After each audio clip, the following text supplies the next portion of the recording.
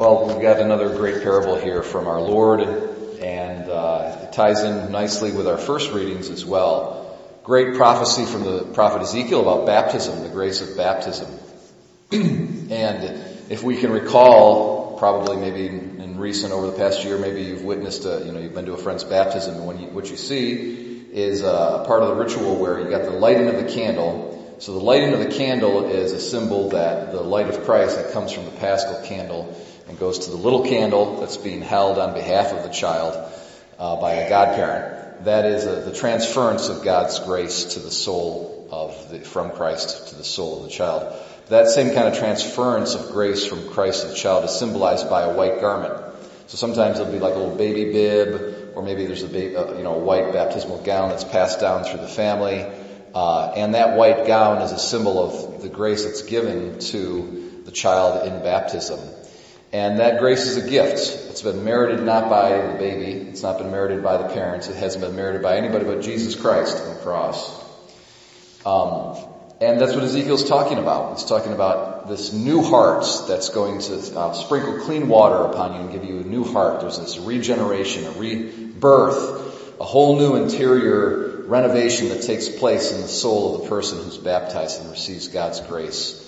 Makes them over into a daughter of God, a son of God, likens them to God in a supernatural fashion. Very, very beautiful gift that's given to us through that sacrament and that Ezekiel prophesies about. Now in our parable, this guy at the end, he shows up and the king comes and says, "Where's your wedding garment?" Okay? It's as if he's saying, "Where's the baptismal garment?" And something I heard, I think someone told me that they heard this on a radio talk show or something. So I think it's probably, I haven't researched it, but it's probably true, and it's an interesting take on it, is that at that time in Palestine 2,000 years ago, the way that the wedding feasts, there were special uniforms that you wore, okay, to the wedding feast, and everybody had to have one of these things on. It showed you that you were part of the wedding party. But they were given to you by the people who were organizing the feast. So it wasn't like you had to go out and buy your own wedding garment or whatever. It was given to you. It was a gift.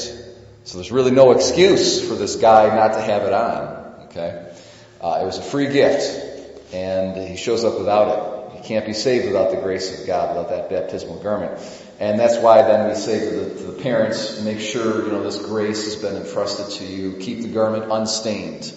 Keep it clean. Keep it on. So that when Christ comes again, he'll find you with the wedding garment on, or that baptismal gown. Now today we celebrate the memorial of St. Rose of Lima. And she has a really great passage from one of her readings about grace. So I'm just going to read it to you. This is beautiful.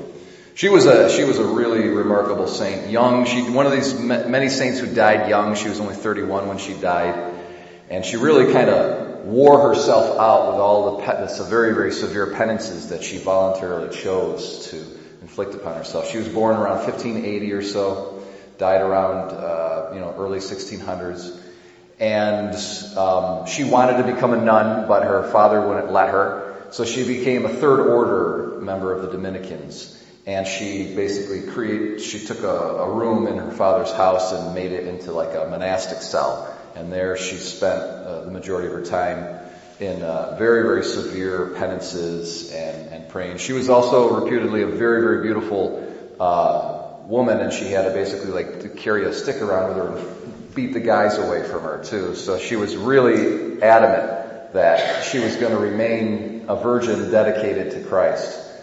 And it says that at some point in her life, she got to the point where she was, hardly eating anything at all. She's sleeping only 2 hours a night. And she did do practical works, though, for the benefit of others. So she would do a lot of needlework and basically make clothes and things like that for poor people, then go out and actually distribute the fruit of her handiwork to the poor in the city. So she was known out and about from her cell as being a woman who did a lot of good works for the poor and had a real care for the poor. But she was known primarily for all this kind of severe prayer, penances and the life of prayer that she led. This is what she writes here in one of her journals. If only mortals would learn how great it is to possess divine grace. You know, that garment, that wedding garment. How beautiful, how noble, how precious. How many riches it hides within itself. How many joys and delights. Without doubt, they would devote all their care and concern to winning for themselves pains and afflictions. All men throughout the world would seek trouble, infirmities, and torments instead of good fortune in order to attain the unfathomable treasure of grace. This is the reward and the final gain of patience. No one would complain about his cross or about troubles that may happen to him if he would come to know the scales on which they are weighed when they are distributed to men.